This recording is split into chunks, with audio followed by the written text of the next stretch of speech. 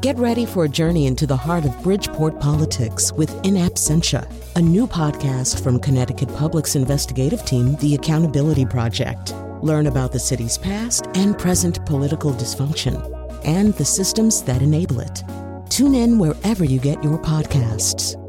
Funding provided by Francisco L. Borges and the Melville Charitable Trust.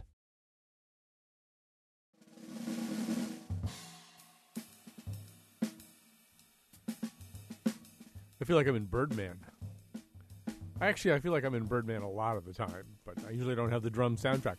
All right, well, welcome to our show today. This is the Monday Scramble, and we're thinking of just kind of converting to just being a show about currency. Because you may remember that last week we had a lengthy interview with Arthur Chu about the advisability, in Arthur's opinion, of removing the face of Andrew Jackson from the 20 and replacing it with something else. And I would guess, judging from Arthur's overall state of mind about that he'd be happy if it were Frodo or something. I mean, he'd just get Jackson out of there. So now we're going to look at the flip side of that today. Because in the intervening week or so, we started thinking and talking and being a little bit more informed about, well, I mean, let me put it a different way. As I was getting ready for last week's show and getting ready to write last week's intro, I was just kind of looking at currency and looking at charts of sort of what's on various pieces of American legal tender. And you don't have to look at that for very long to be reminded that it's just all white guys. It just is all white guys. Limited edition dollar coins notwithstanding, it's all white guys. So what do you do about that? How do you ever change that? And that's an almost more interesting question to me than getting Jackson off the 20, although I like that idea too.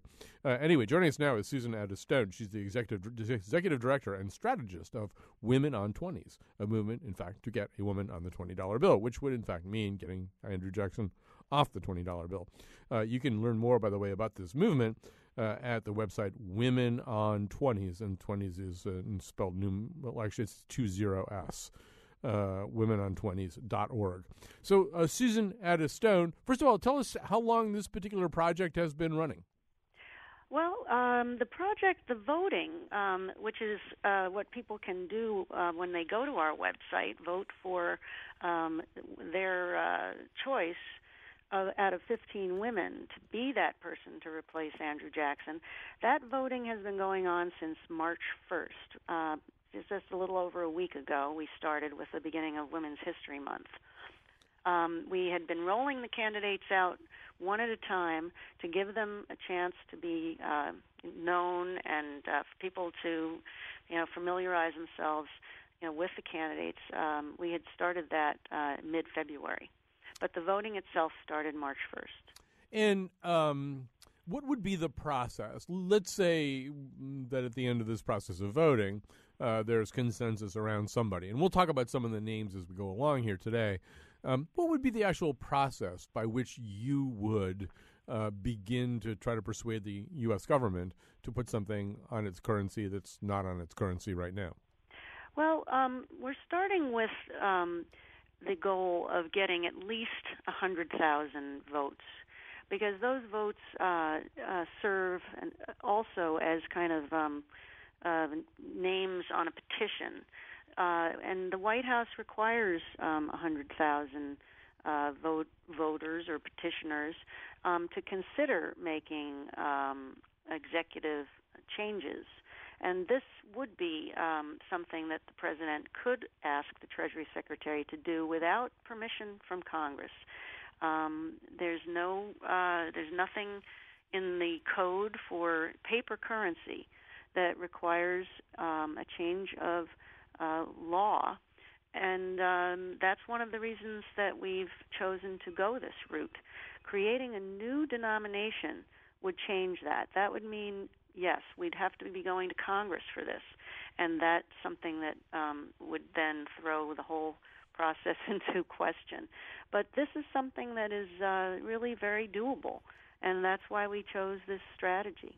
I want to mention this will be a conversation we'll be having here in the first segment of the show. If you have thoughts about it, call now, 860-275-7266. Let me say that slower, 860-275-7266. 7266. We'd love to hear from you, either about the overall idea of having a woman on the currency or who it is that you would like in particular to see.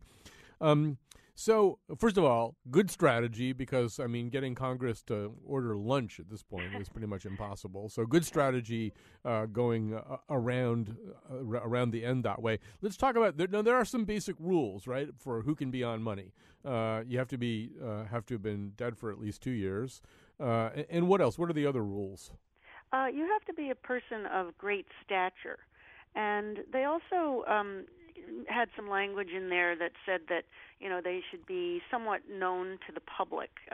Their image should be known to the public. Now, that's a tall order for a lot of the women that we're proposing because they should be known to the public, and they're not as well known as they should be. So we're trying to change that with this campaign, and we think that the president would probably interpret it the same way. I might also add, by the way, that last July, in a speech, just before a speech that the president made in Missouri, he mentioned that he'd gotten a letter from a little girl in New Jersey asking him why there were no women on our money, and he said that he got and that she had actually proposed a number of names, and he said, I think that's a pretty good idea. And so, we're taking him at his word on that, and we hope that he's gonna like the proposal we're making. By the way, you may also tweet at us at WNPR Colin, WNPR Colin, as we go along here. So some of the choices that you offer are Alice Paul, Betty Friedan, Shirley Chisholm, Sojourner Truth, Rachel Carson, Rosa Parks, Barbara Jordan, Margaret Sanger, Patsy Mink, Clara Barton, Harriet Tubman, Frances Perkins, Susan B. Anthony, Eleanor Roosevelt, Elizabeth Cady Stanton. That's a lot of choices. Are you worried that by doing it this way, you're just going to kind of fragment all the constituencies rather than getting everybody to group up around one single choice and push hard for that? Well, our process is a two-step process. The first round of voting, which is the round we're in right now, is going to we've got a bigger ballot of 15 candidates because, frankly, it was just really hard to get it down to 12 and still have a diverse and group of women represented, and what I mean both, ethnically diverse, but also diverse in their pursuits. Just the kinds of things they contributed to our culture and our society and the impacts they made. So the first 15 will be voted on, and people get to vote for 3 in this first round. Then we will start a second round, and that round will be the top 3 vote getters. So that'll be a little easier for people to digest. And I can tell you that the numbers, they're rolling in, and certainly the top 5 contenders are all in quintuple digits at this point, tens of thousands of votes each, and they're running neck and neck at this point, and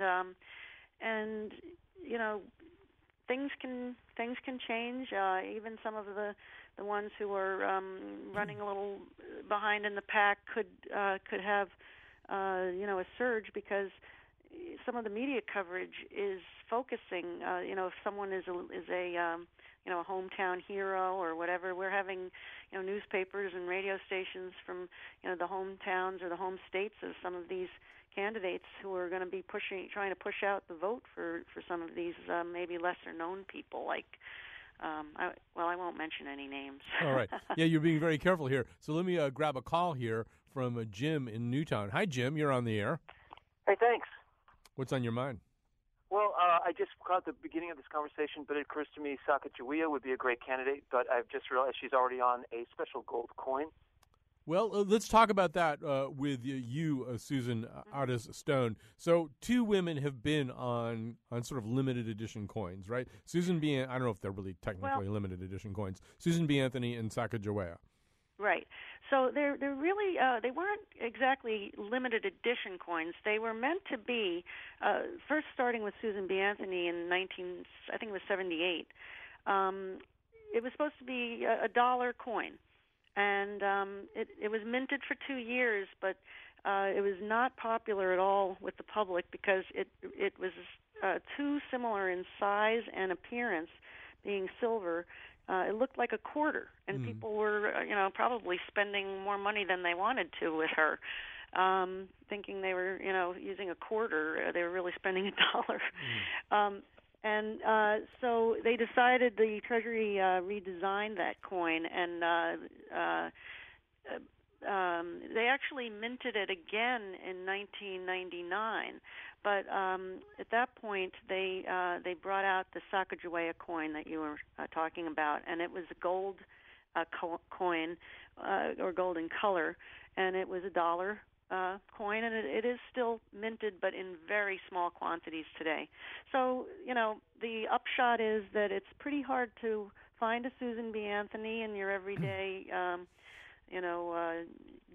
dealings. And the Sacagaweas are getting harder to find too. When I went to the bank and got a roll of $20 coins, I got one Susan B. Anthony, about 5 or 6 Sacagaweas, and the rest were a new issue of John Adams, or a newer issue. I don't know when that started coming out, but so that seems to me not a fitting enough way to honor the women who have contributed so much to the shaping of the country the way it is today. And what we want is, if we want this, we want it to be a form of currency that people use all the time. And the truth is, although I did see some Sacagawea, I was cleaning out a house over the weekend, and I saw some Sacagawea dollars that had been squirreled away from somewhere, but it just, people don't use it all the time. There was still a problem with the size and look of that coin. It really looked like something that you would mistake and use in some wrong-headed way, as opposed to it really being obviously a dollar. So it does, I think, kind of make sense for it to be on the 20. Was any thought given, and this is a tweet that we just got from Mark Oppenheimer, could we do, as with quarters, and have multiple images? In other words, is it necessary to get rid of Jackson, or could we just do a whole bunch of 20s that had Harriet Tubman on them, or Eleanor Roosevelt? Yeah, that was something that we talked about early on when we were, devising a strategy. And our fear was that anything other than replacing the portrait with another single portrait could be construed as outside of the rules, and that could kick this, to Congress. And so we were trying to avoid doing that. Now, that's not to say that whoever comes out of this process on top is going to be that person. If the president decides he wants the Treasury Secretary to make this change and put a woman on the 20, they may choose to go with someone other than our front runner. But it's possible that there's some way of putting multiple, changing the image out every year or two. But I should say that every denomination is redesigned about every 10 years for security purposes, to stay a step ahead of counterfeiters.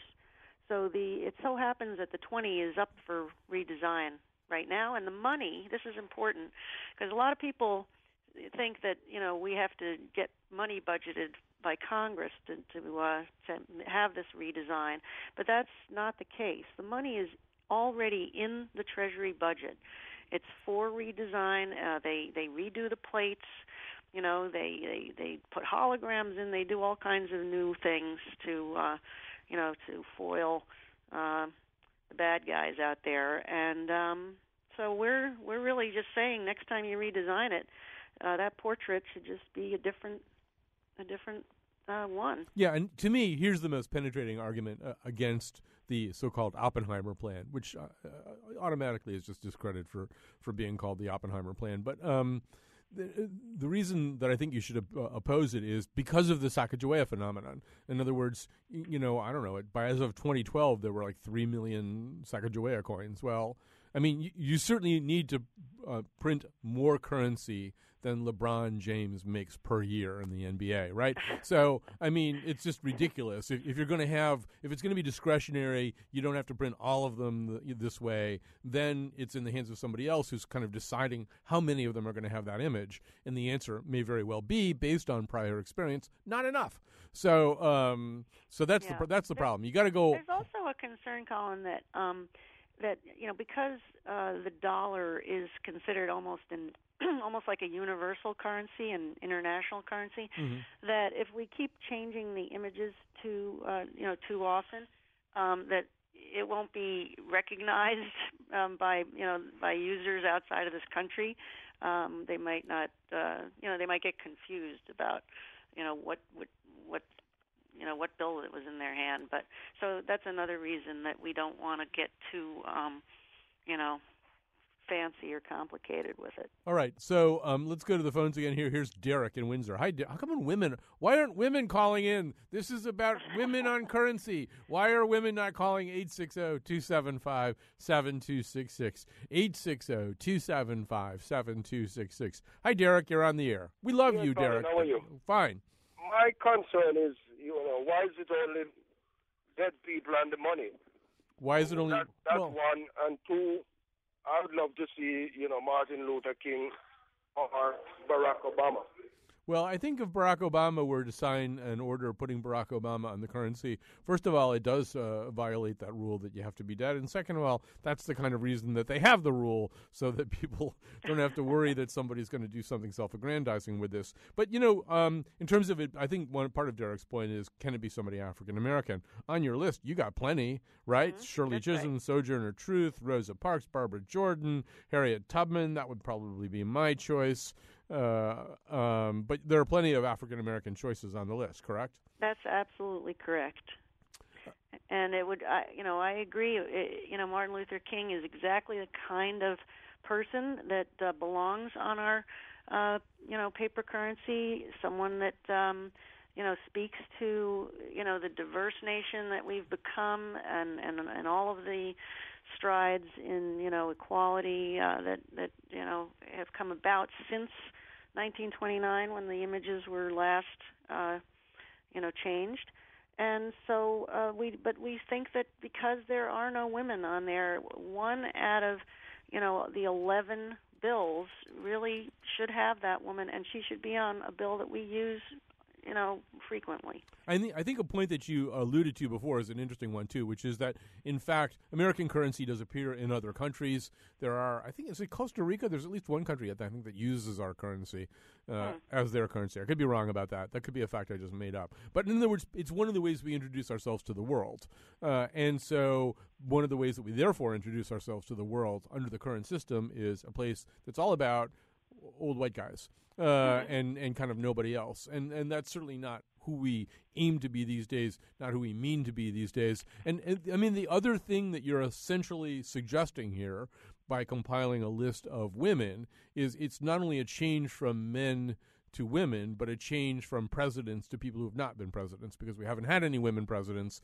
And that's pretty much universally, with the exception of those coins we talked about, who winds up on currency is presidents. Except for, don't forget... Alexander Hamilton. Yep, Alexander Hamilton. And who else? Benjamin Franklin. You've got the two. Yeah, those are the two. Right. But also, Colin, internationally, there are, a lot of countries do have women on their paper currency. We really, are kind of behind on that. I think also a lot of countries have a much more expansive notion, not only in terms of sort of just diversity of who should be on their currency, but also in terms of what kind of life should result in your being on a currency. In other words, there's a lot of countries that do honor writers and artists. And, I mean, you don't have to have been a founding father, quote unquote. You don't have to have been a president. There are other ways to get on the currency by living a life dedicated to other things. And we also feel that, the point of this campaign is to recognize that in 2015, we're a very different country than we were in 1929 when those portraits were chosen that we have in our wallets today. And so our paper money should reflect that. And it's hard to argue that there aren't women who've been enormously influential in securing, many of the rights and protections that define us as a society. So, they've earned their place alongside those men. And, I think, I've said before that, the money we have today, I call it money 1.0, and it's time for money 2.0 in the 21st century. Well, I hope it all works out. Personally, I would go with either Eleanor Roosevelt or Harriet Tubman, because I think those are the easiest ones to get through. But what do I know? But either one of them would be great choices. So we should once again say that if people want to participate in this, they should go to, we'll put the thing up on our website, a link up on our website at WNPR.org, but it's Women on 20s, and the 20 is expressed numerically, womenontwenties.org. Susan Addis Stone, thank you so much for joining us today. You're welcome. Thanks, Colin. And so let me tell you what's coming up. Towards the end of the show, you're going to hear the wonderful Kalila Brown-Dean from an airport as she's making her way back from Selma. But right now, we're going to introduce you to one of the reporters who's covered the case and tried to crack the incredible mystery of Robert Durst, now a documentary on HBO.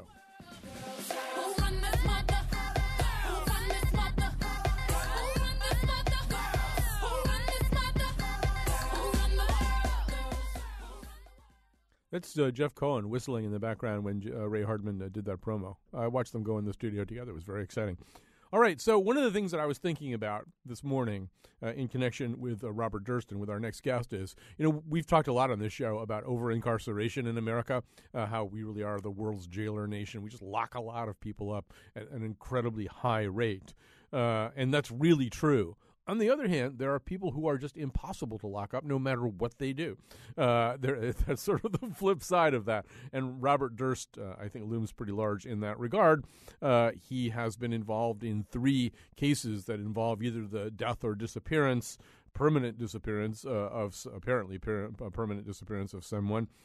He has done astonishingly little time for any of that. And so this documentary on HBO, The Jinx, The Life and Deaths of Robert Durst, explores a lot of those mysteries. And for me, as a longtime reader of the New York Times, also answers the question, what does Charles Bagley look like? Because I've been reading his stuff for a really long time, and he pops up in the documentary from time to time. And then this morning in the paper, he has an article about the Durst case, which he's been covering for a long time, and about the newest development in this. So first of all, Charles Bagley, welcome to our show.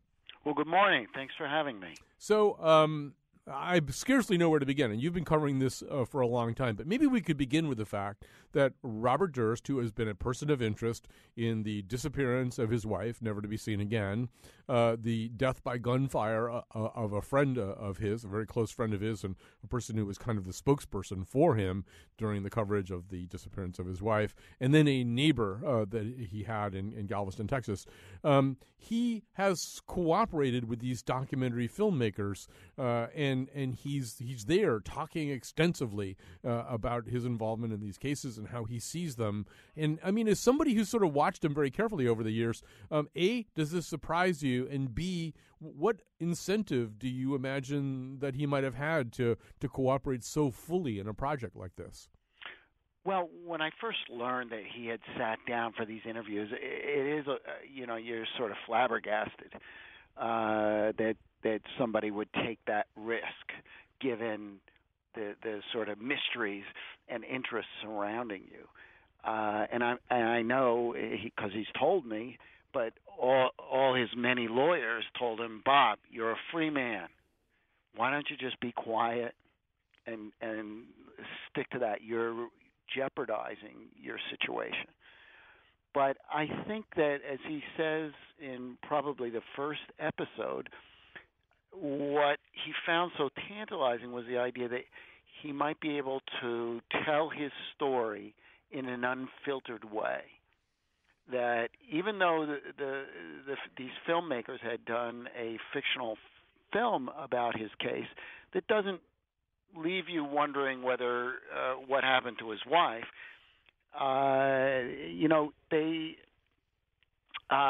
He felt they painted a sympathetic portrait of himself. So he agreed to cooperate. And I think he wants very much, he's 71, he wants to tell his story. And I think he also wants to drive his brother crazy. So any kind of story that he can tell that he knows will be offensive to his brother, whether it's about his father, their father, or their business, he'll tell it. The other thing is he knows, I guess he sort of quote-unquote knows, that he's pretty good at telling his own stories. In this Texas case, which is the one that really, the only one he was ever sort of tried on, the killing of his neighbor, if I recall this correctly from the documentary, his defense attorney, Dick DeGuerin, took the unusual step of not only putting him on the stand, but putting him on the stand first. The defense began their case by putting this guy on the stand. Typically, if you're a defense attorney and you have a client who is facing such serious charges, and he's kind of a strange guy anyway, which I think we could all agree Robert Durst is, you don't put that guy on the stand, and you certainly don't open your case with him. But it worked for DeGuerin. Well, it did work. I was in the courtroom when Bob testified, and in a flat monotone, he told this horrific story where he is cutting up the body with a bow saw that he bought from a hardware store nearby. And he's literally sitting in a pool of blood while he's doing this. I think that what happened to some extent in Texas is that the police and the prosecutors thought they had all the evidence in the world that tied Morris Black's death to Bob. And so they didn't worry a lot about motive and having a story they could tell the jury. So in the absence of a good story from the prosecution, the defense jumps in and describes Morris Black, the dead man, as the worst neighbor you could ever imagine. And while the two had been friends, according to Bob's story, he was worried. Morris was a little erratic, and they grappled over this gun. They tumbled to the floor. The gun goes off, and oh my God, Morris Black is dead. So Bob says, he told the jury, I was in a panic. I freaked out. Nobody's going to believe me, he thought. Now, for a guy in a panic, he sure had a pretty good idea of what he had to do, because that day he goes over to the Walmart and gets a money order for Morris Black's rent. And he paid it because he didn't want the landlord to come around the house looking for Morris Black. So then, he cuts up the body, double bags each part, and throws them into Galveston Bay off this little concrete pier. Ordinarily, you do a little time just for that. I mean, it just... Well, he did do, just to tell the whole story, yeah. Bob has done some time. When he was a college student, he was in jail for a couple of hours on marijuana charges. And with respect to the Texas case, while he got off on the murder charge, he did have to serve time for bail jumping. Remember, he led authorities on a 45-day national manhunt before he was captured in Pennsylvania. For shoplifting chicken salad. Let's not leave that. Right. And then there was also the matter of cutting up the corpse, which, Texas has standards. It's a misdemeanor.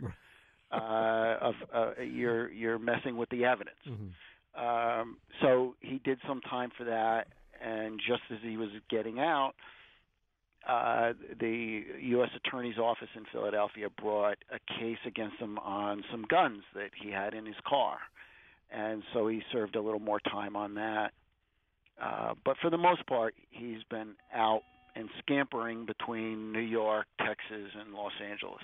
Let's just we'll play just a quick little clip from the documentary just so you can hear the delivery of Robert Durst. Did you have anything to do with the death of your wife? I don't know that she's dead. Do you think that it's possible that she's alive now? It's possible. Not likely. It's not what I think. I think she's almost definitely dead, but I don't know that she's dead. Put a finer point on it. Did you have anything to do with the disappearance of your wife? No. I don't know where she is. I don't know what happened to her. I don't know how it happened to her. I had nothing to do with what happened to her, except very obliquely or whatever and that it was a bad marriage, and that was at least half, probably a lot more my fault. But other than that, I had nothing to do with what caused her or what happened to her disappearance. It's too bad that you can't get an Emmy for acting in a documentary, because Robert Durst probably would deserve something along those lines. But Charles Bagley, just to make sure we have time to cover the development that you wrote about today. So one of the things that's happened, and it happened last night in the documentary, is that, just with all the kind of energy churning up around this case, new pieces of evidence surface, we learn new things. And one of the things that we've learned involves a development in the case that has energized, in particular, the people who were looking at Durst as a suspect in the second of these cases, the death by shooting of his friend and confidant, Ms. Berman, in California. Tell us what's going on there. Well, the authorities have long known, going back to the time of her death, that Bob was in California at the time that Susan died. And they knew that he landed in San Francisco, that he then went north, and there was mileage on the car that he used that could have gotten him all the way to L.A. and then back to San Francisco to fly out. But they just didn't have any hard evidence that put him in L.A. on December 23rd, the day that the authorities believe that Susan died. And but there was a note, right? An anonymous note that was sent to the Beverly Hills Police Department, and it basically, all it was an address and the word cadaver. Mm-hmm. Very ominous. So subsequently, the authorities did ask for a handwriting analysis to compare Bob's handwriting to this note, this mysterious note, which would indicate that at the very least he was in L.A. and that he had perhaps seen the body. Mm-hmm. But the handwriting analysis was inconclusive, in part because I think they were comparing cursive handwriting to block lettering that was on the note. And what happens with the revelation, the new ground that was broken on last night, was that Sareb Kaufman, who was Susan's, the dead woman's sort of adopted son, discovered a letter from Bob to Susan Berman, and that looks like a photocopy of the cadaver note. Right down to a misspelling of the word Beverly in Beverly Hills. Exactly. I mean, it's breathtaking when you see it on the screen. And, I mean, that seems to bring him a lot closer to the room where Susan died.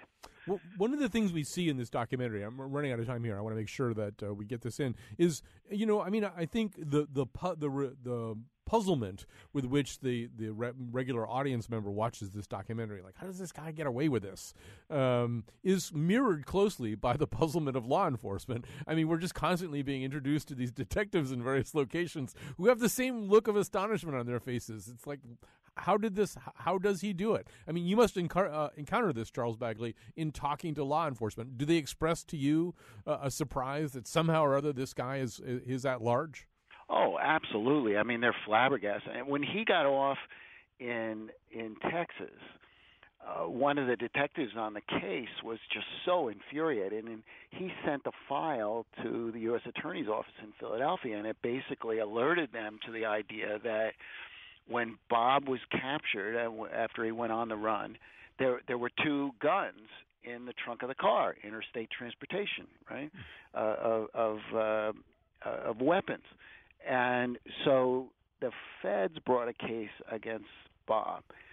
But yes, I think that what has also been apparent is there was some pretty shoddy police work, both in New York when Kathy disappeared and to some degree in L.A. Initially in L.A. they were looking at another individual. And to be truthful and fair, I mean, a lot of Susan Berman's family members said to me at the time, look, Bobby loves Susan. Susan loved Bobby. He couldn't have killed her. And in New York, the brilliant thing is that Kathy, his first wife, goes missing on a Sunday night. This we know. Bob, in Westchester County. Mm-hmm. Bob doesn't go into the police station and report her missing until Friday, the following Friday. So a lot of time elapses, and the investigation. What happens is the investigation begins in Manhattan, not in Westchester. So Charles Bagley from the New York Times. I'm going to have to wrap this up here. We've just run out of time. Thank you so much for your time today. This is a riveting documentary, and your coverage has been great.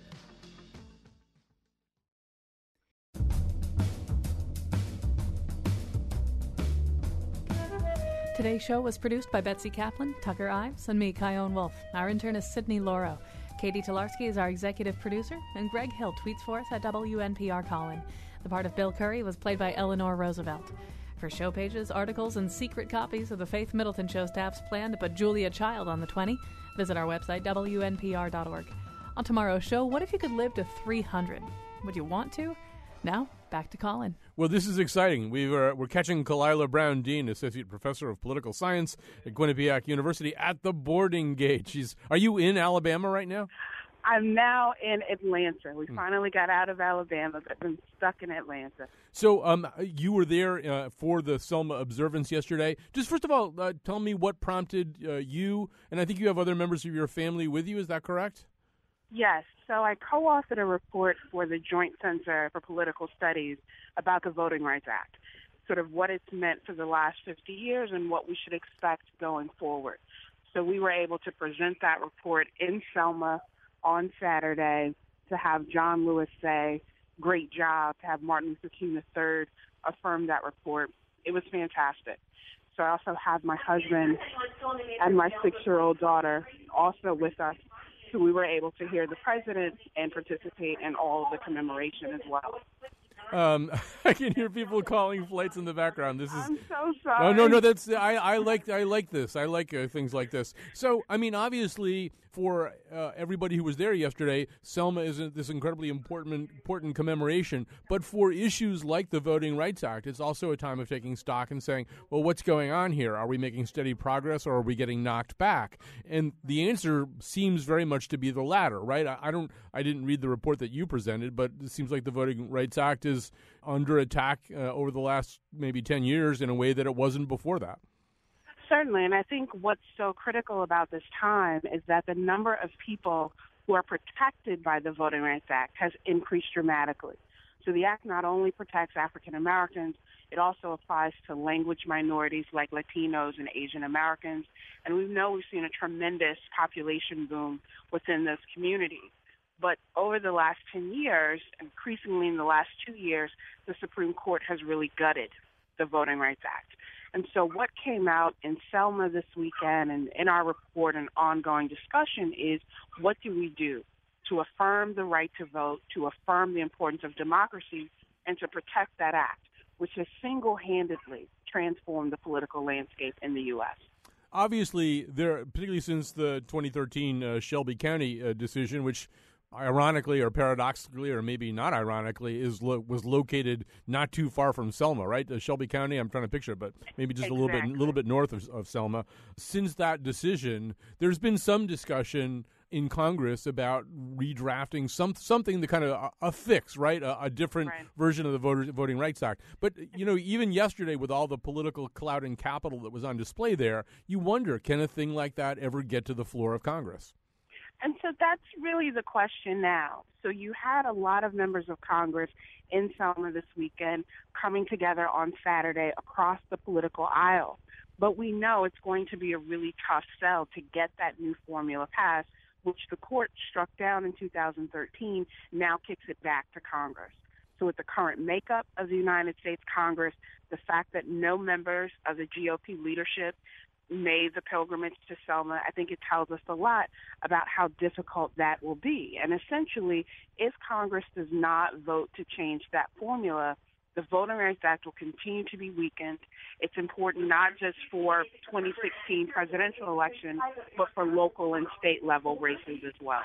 So the sense that I have, and I'm sure there's been a lot of fairly nuanced discussion of it over the weekend, is that it's not, I mean, you might be able to get a bipartisan vote to pass some kind of fix in the formula, the trick being getting it to the floor, right? I mean, if you got it to the floor, there are probably a lot of Republicans who would want to vote for it, if only to not have voted against it. But getting it to the floor is so often the trick these days.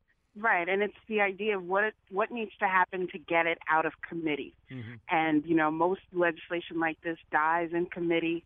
The public posturing of not wanting to be the one to vote against it on the floor, especially since so many members of Congress will be up for re-election in 2 years as well. And so looking at who controls those committees, what their interests are beyond sort of doing what's best for the country is really a holdup.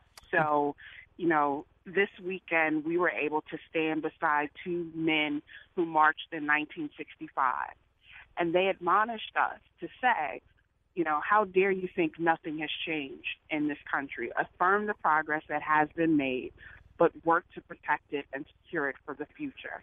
And again, that happens at the congressional level, but in local levels, whether it's registrars or candidates as well.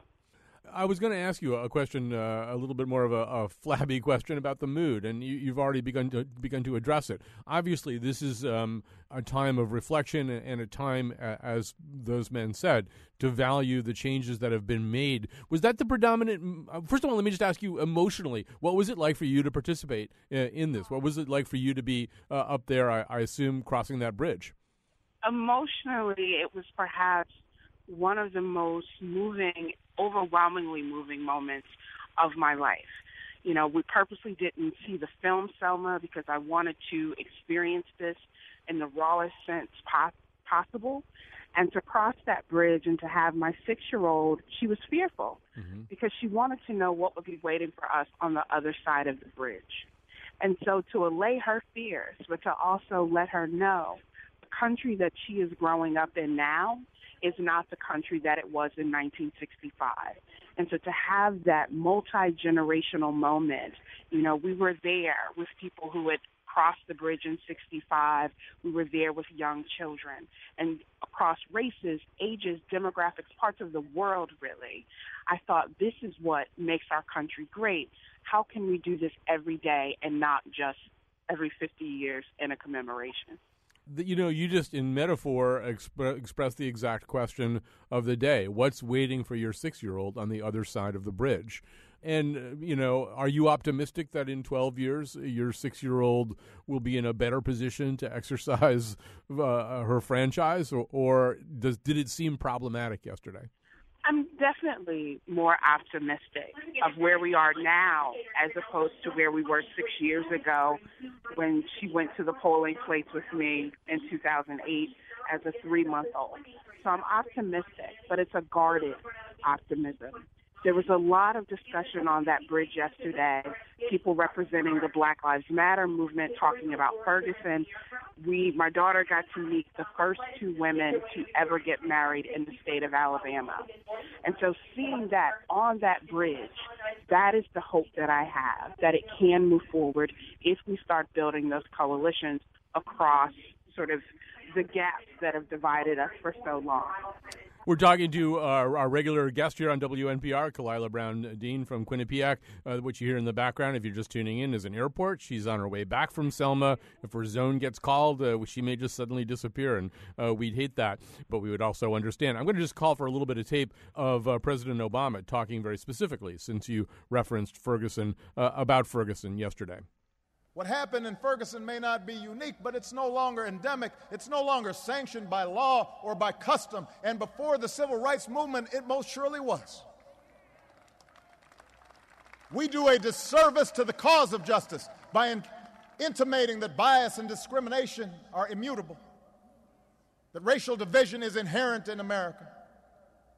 If you think nothing's changed in the past 50 years, ask somebody who lived through the Selma or Chicago or Los Angeles of the 1950s. Okay, so the end of that quote is very much to the point that you made earlier. But, Kalila Brown-Dean, this is coming at a very unusual and fraught time. Maybe we just only live in unusual and fraught times. But to have the dual Ferguson reports come out last week, one of them essentially siding with the police account in the death of Michael Brown, but the other one talking about this systemic, pervasive, and at times really disgusting climate of racism in one police department, and giving us kind of a sense that, wow, that's what happens when you turn the lights up on one police department, but there's a lot of police departments in this country. I'm sure that's something that was talked about a lot over the course of the weekend. It certainly was, and I think it's why it was so poignant that people had these conversations in Selma. I think post-Ferguson, a lot of the divide was, is it about individual responsibility or is it about institutional accountability? And what happened in Selma this weekend was to say it's not either or. It has to be both. So, yes, people have to be vested in their communities. They have to be vested in their families and in their well-being. But we also have to hold people accountable when they fail us. The institutions that govern us have to represent us. And so we saw this beautiful moment on the bridge with a group of young activists from Ferguson, with a group of young activists from New York, coming together with a woman who was 106 years old. And she said to them, stop standing on my shoulders. Build for someone else. You have to cross this bridge. Now is your time. And that passing of the proverbial torch and baton, I think, is important given those reports that have come out. When you see Attorney General Eric Holder there and the question of will Loretta Lynch be able to succeed him as Attorney General, and if so, what will her mark be during her term as Attorney General? Will she focus on things like police accountability, cyber terrorism, or will this really be a new turn in civil rights in the United States? I feel like in a very short time, I'm going to be sitting next to you, both of us panelists on the Wheelhouse, talking about the Loretta Lynch confirmation process. Do you see that as one of the next big conversations about this in this country? I think so. And I think especially when we think about her confirmation, those members of Congress who made the trek to Selma this weekend, who affirmed their love for people like John Lewis, now is the time to put that into action. Don't allow your trip to Selma to just be symbolic. Show us the substance. Confirm her nomination so that that department can move forward. There's really difficult work facing the Justice Department right now, not just because of Ferguson and Staten Island, but broad questions across the board. And the longer we allow this to be a politicized debate, the longer we don't address the issues facing people of this country. Let me ask you one last question, Kalila Brown-Dean, and then you should get on your plane. But did this experience, I mean, you're already in all these issues with both feet firmly planted, but I'm wondering whether this experience, either the emotional experience on the bridge or the more detailed, nuanced intellectual conversations that probably preceded it and followed it, did it change what you're going to do or how you're going to approach the next 4 to 6 months of your life and your career when you get back to Connecticut? I think it did. I think in some ways it affirms what I feel called to do. So I feel this calling to be an academic that can speak to substantive political issues. How does politics affect people's everyday lives? But I think it also encouraged me to dampen some of the cynicism that I felt over the last 6 months to a year. To stand beside a man who is a veteran, who served this country honorably, and said, I fought for democracy abroad, but when I came home, I couldn't vote. And to think about his experience, he wept when he saw President Obama take that podium, not because of Obama as a person, but because he realized everything that he dreamt and prayed for was coming to fruition. And so for me personally, I feel like now I have even more motivation to do that, whether it's thinking about how the criminal justice system, the policies associated with that disenfranchised communities of color, or this obligation to tell those stories to young people so that they understand Selma is not something that happened on a Hollywood set. Selma is happening in New Haven. It's happening in Ferguson. It's happening in Hartford. And when we address that, that's when we move forward. I'll tell you, having Kalila Brown-Dean to talk to in situations like this, it's like being able to call up Wayne Gretzky to talk about hockey. I mean, she's sort of that good. All right, that's our show today. Thanks to everybody who helped out. We'll be back tomorrow. I've already forgotten what we're doing, but I can guarantee you it will be wonderful. Oh, glory.